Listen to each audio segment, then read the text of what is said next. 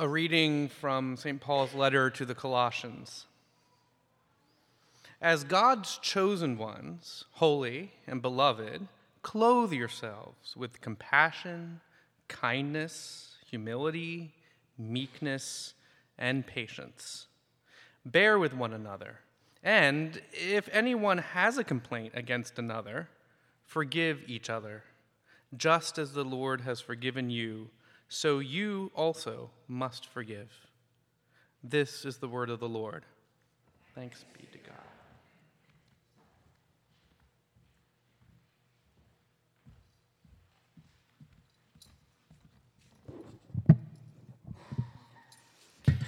Hear the gospel of our Lord Jesus Christ according to Matthew. For this reason, the kingdom of heaven may be compared to a king who wished to settle accounts with his slaves. When he began the reckoning, one who owed him 10,000 talents was brought to him. And as he could not pay, his lord ordered him to be sold, together with his wife and children and all his possessions, and payment to be made. So the slave fell on his knees before him, saying, "Have patience with me, and I will pay you everything." And out of pity for him, the lord of that slave released him and forgave him the debt. But that same slave, as he went out, came upon one of his fellow slaves who owed him 100 denarii. And seizing him by the throat, he said, "Pay what you owe." Then his fellow slave fell down and pleaded with him, "Have patience with me, and I will pay you." But he refused. Then he went and threw him into prison until he would pay the debt. When his fellow slaves saw what had happened, they were greatly distressed, and they went and reported to their lord all that had taken place. Then his lord summoned him and said to him, "You wicked slave, I forgave you all that debt because you pleaded with me. Should you not have had mercy on your fellow slave as I had mercy on you?" And in anger, his lord handed him over to be tortured until he would pay his entire debt. So my heavenly Father will also do to every one of you if you do not forgive your brother or sister from your heart. This is the gospel of the Lord.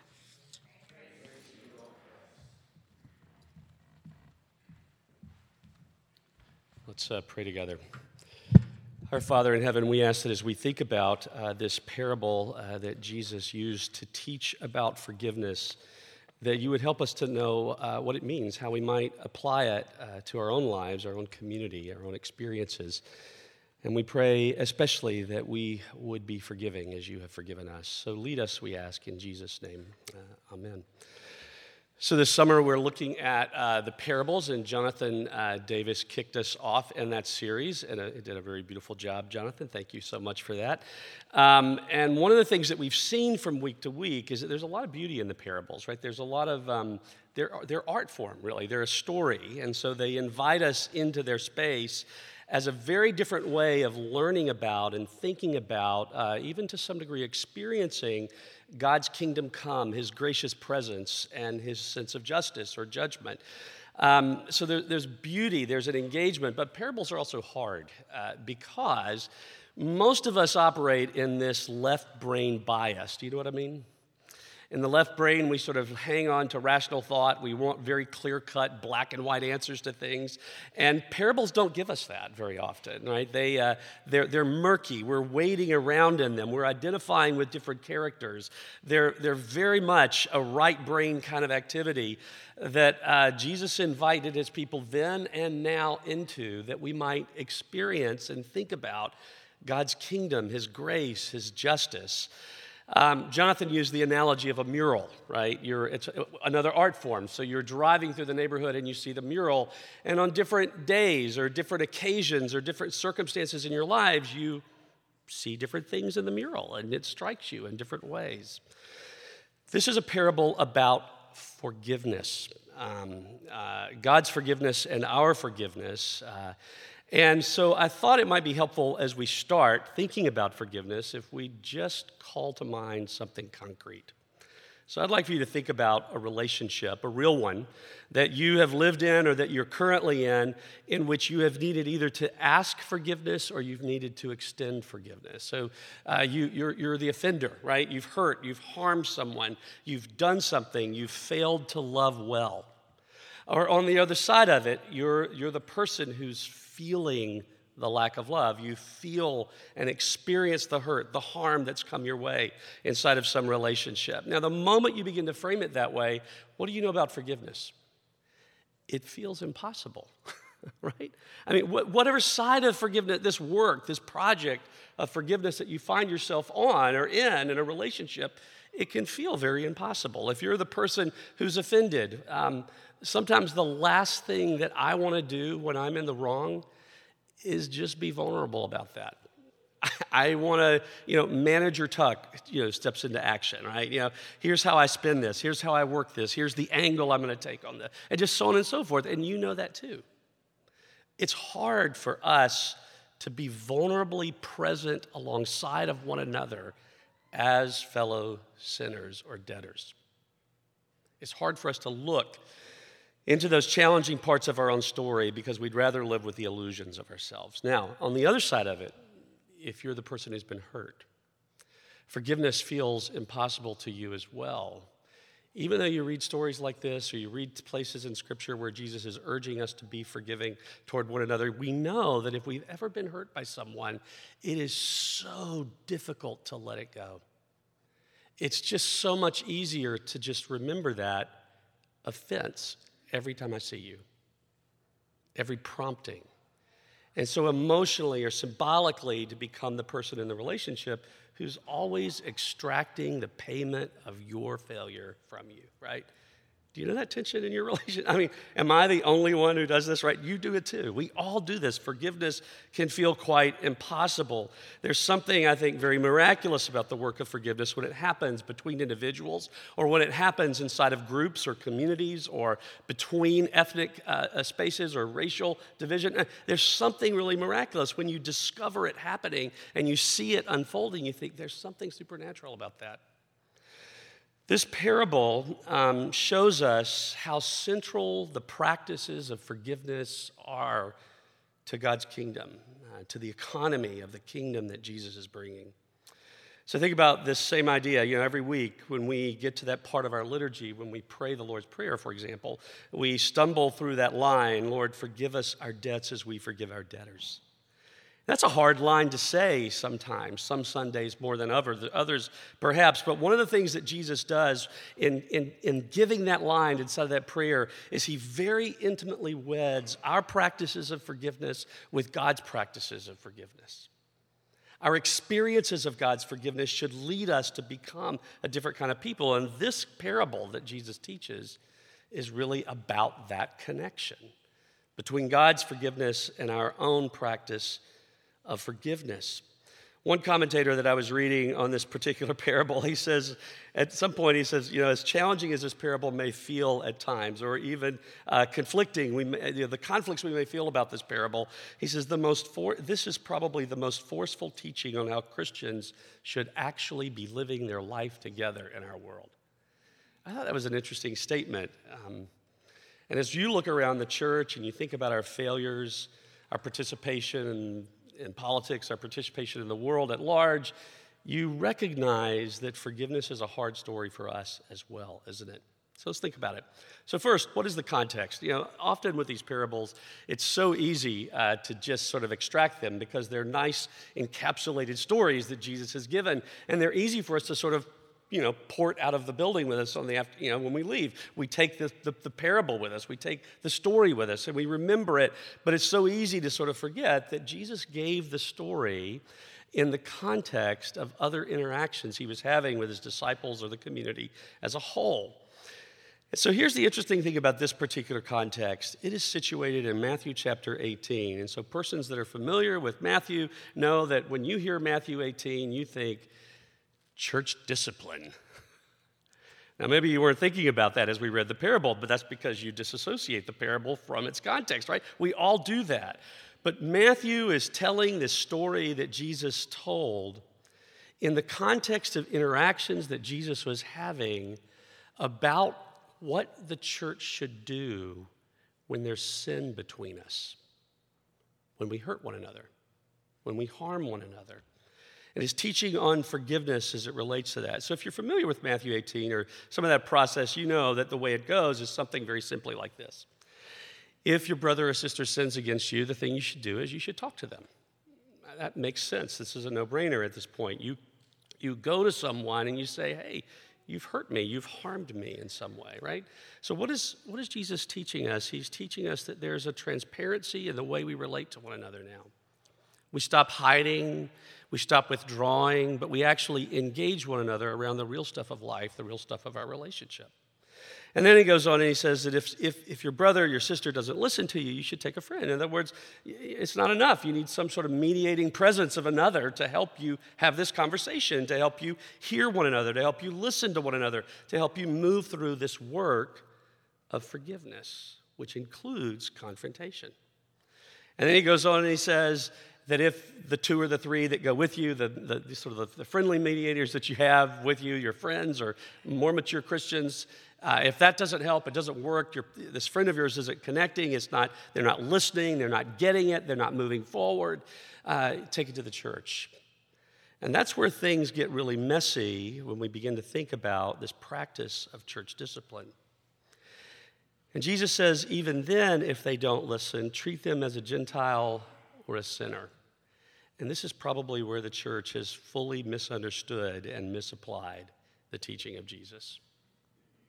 How did Jesus treat Gentiles and sinners? He engaged. He ate meals with them. He represented the love of God to them, and so on and so forth. There's something really beautiful in these words. There's something really honest here because Jesus lets us know that just because you've come inside the church in some discernible way, you've connected with the story of Christ, that your relationships aren't magically beautiful, but rather they remain hard at times. We bump into each other, we hurt each other, and Jesus gives us some very practical ways of thinking about what love requires or what love would look like in those circumstances of challenge, but always in the context of a God who seeks the lost, a God who loves, a God who pursues, a God who forgives. He calls us really to a space and a practice of honest vulnerability and humility and courage and tough love with one another. He goes on to speak of the remarkable power that the church has been given to actually reflect the connection between heaven and earth. Because it's that little space where Jesus says those remarkable things that when two or three of you gather in his name, there he is in your midst. And so that which you bind or you loose, in other words, as you're going through this process of interacting with one another, with transparency, with humility, with an awareness of God who seeks the lost, that which you do should reflect heaven. What do we reveal to the world about God? A friend of mine, a mentor, Joe Novenson, some of you know him, you've heard me talk about him before, but he says that our lives are sermons in shoes. That's a scary proposition because it means that there's something to be seen in the way we live life together, and it is a demonstration of the story of Christ.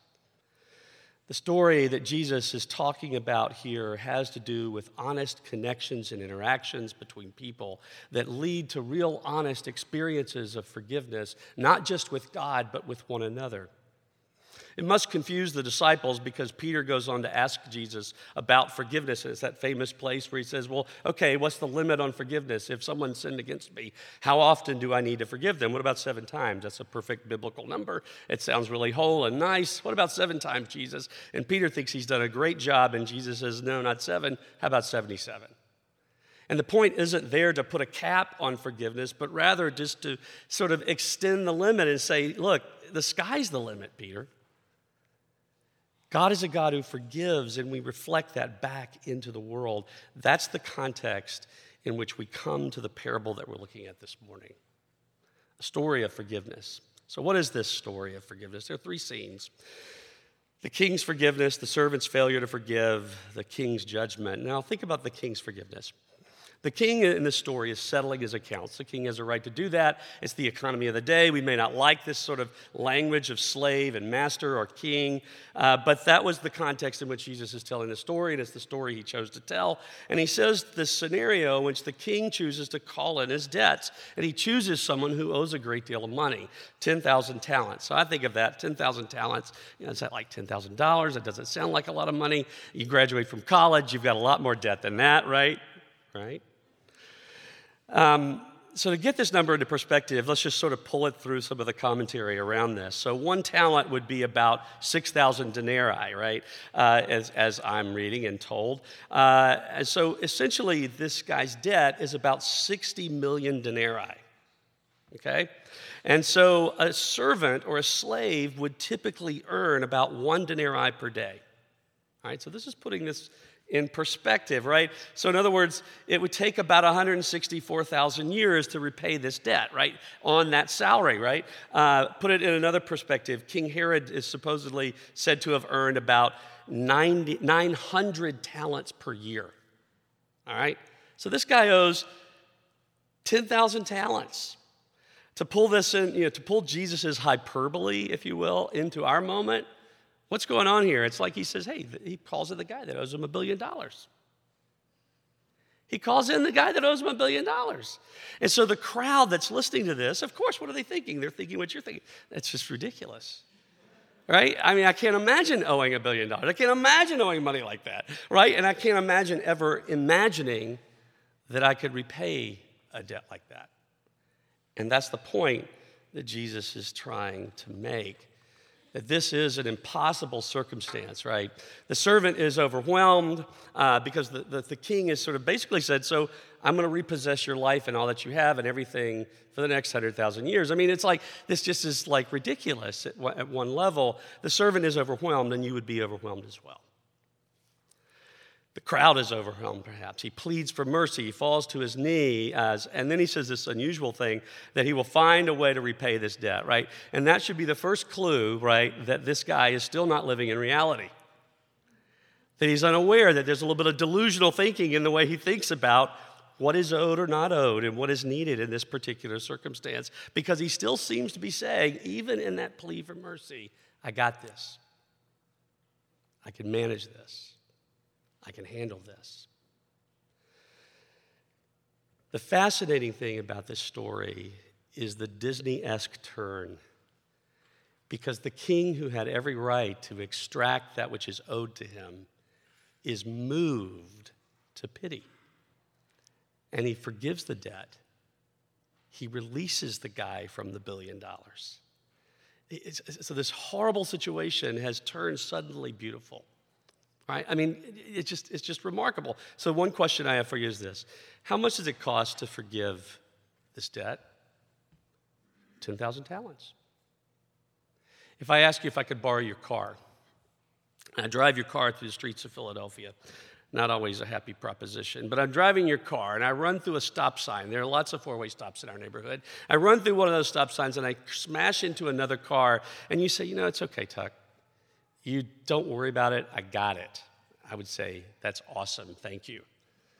How much did that forgiveness, that act of forgiveness, cost you? It cost you whatever your deductible was.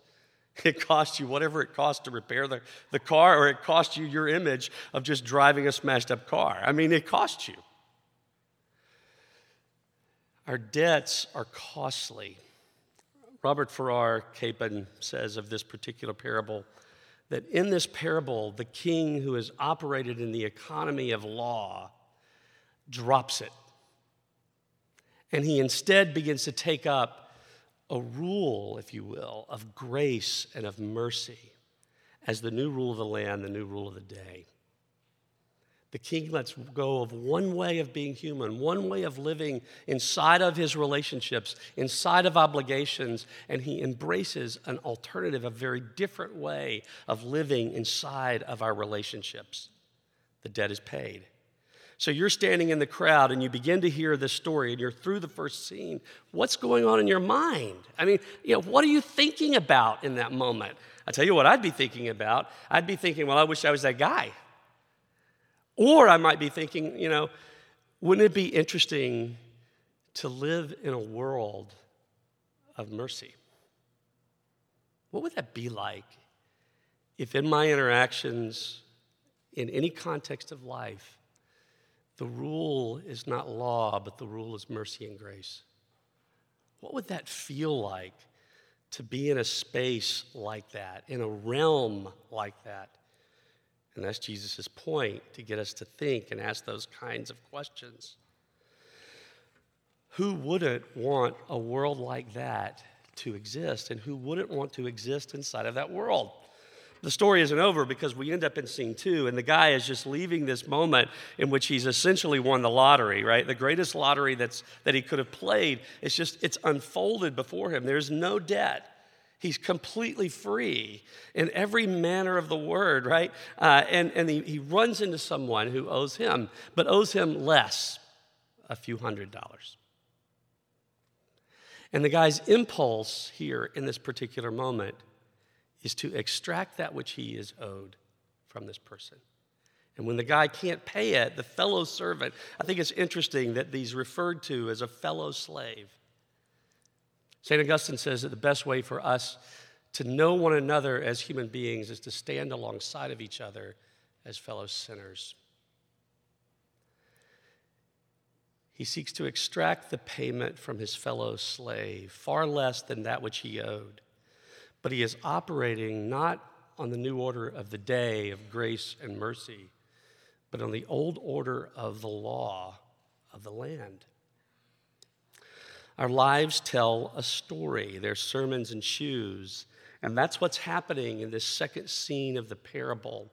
And what's intriguing is that the fellow debtors observe the incongruity between the way this guy is sort of experiencing his grace and relating the same story to his fellow debtors. So they go and they tell on him. So we end up in this final scene of the story, which is the hardest of all. And it's the scene of judgment where the king, having heard the story, the witness of the fellow servants who says, hey, he's not doing what you did. He's doing the opposite. He's holding his fellow debtors accountable, and he's received so much. The hypocrisy of it in their mind is just so at the top, right? And it would be in your mind as well.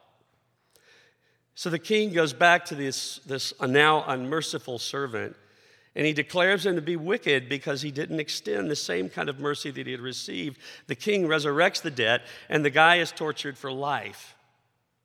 And then Jesus says this very severe statement: so my heavenly Father will also do to every one of you if you do not forgive your brother and sister from the heart.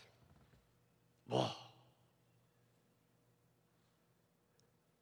Forgive us our debts as we forgive our debtors. Hard words from Jesus. Remember that Matthew is framing this within the interactions that Jesus is having with his disciples. How many times do I need to forgive someone? What do I do when someone sins against me? How do I handle the sin between us? I think this story is pushing us to lean into and remember the agency that God gives us as forgiven debtors. To go out and do likewise. To go out and reveal the mercy of the Father to other people, to the world, in the context of our real relationships.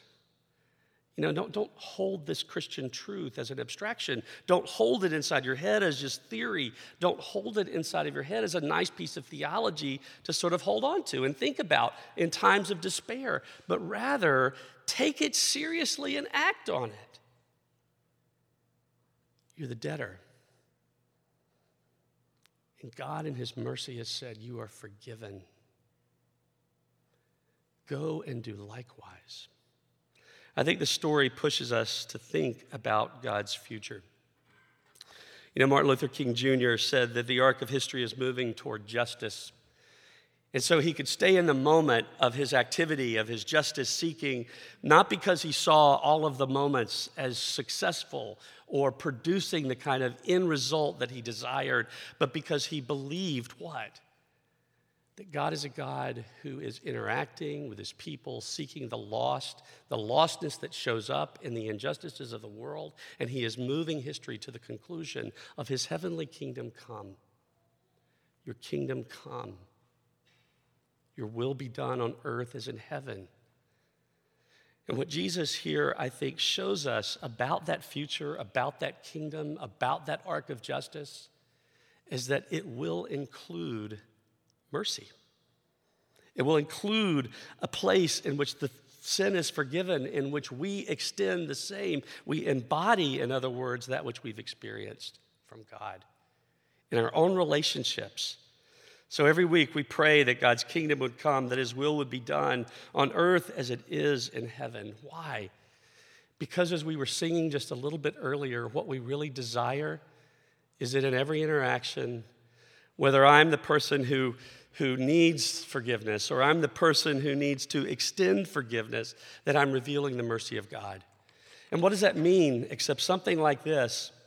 That if you're inside of some space of relationship in which you need to ask forgiveness or you need to extend forgiveness, what does this mean for you in these real places of life? It means that if you're a person who's experienced the love of God, who seeks you as a lost person, and who finds you, and who declares you forgiven, it means that you can look at your hard story. You can have the courage, you can actually look at the darkest parts of your own life because your righteousness, your peace, your joy is not bound up in the identity that you manage or create for yourself, but it is bound up in the forgiveness of your King who loves you, who seeks you, who finds you, who forgives you. And what does that mean except that I can look at the reality that I am a sinner?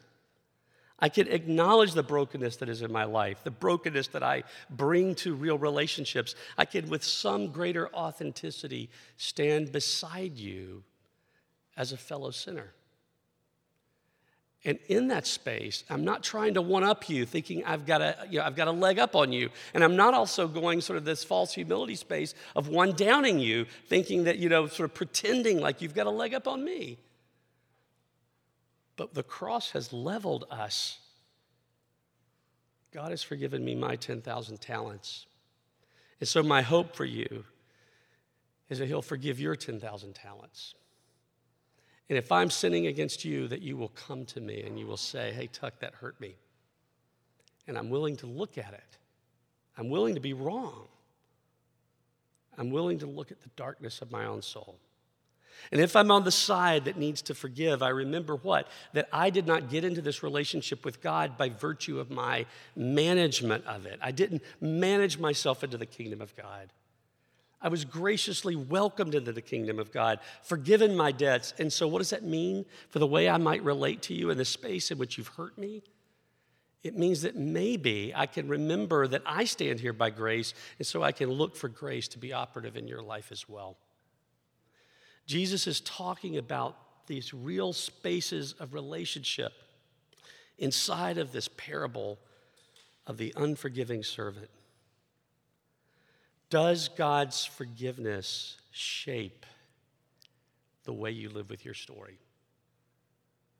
Does his forgiveness shape the way you live with the story of others? This parable is pushing us and in really inviting us, enticing us to sort of see ourselves in this space and ask ourselves, how would we act if we were the ones forgiven so great a debt? The world that God is bringing, the world that would endure, the right side of history, if you will, is a merciful space of forgiveness, of God seeking the lost. So as we were singing earlier, when they see us, what do they see? What do we reveal about God through our interactions? Our lives are a sermon in shoes, a story that is told and enacted and embodied in the world that says something about what God has done in Jesus. And that's what the story is teaching us to think about. Let's pray together. Our Father in heaven, we are grateful that you have looked on human beings, people like us, our world, in all of its complexity, in all of its pain, in all of its lostness, in its ruin, and you refused to give up on us. But you sought us and you found us, and in Jesus Christ you have provided and opened a way that we might be forgiven and raised up to a very new way of living our own human lives. So meet us and give us hope where we need it this morning, and give us courage where we need it this morning, and remind us more than anything that we are beloved children of God because you have cared for us in Jesus. Meet us, we ask, in our worship in his name. Amen.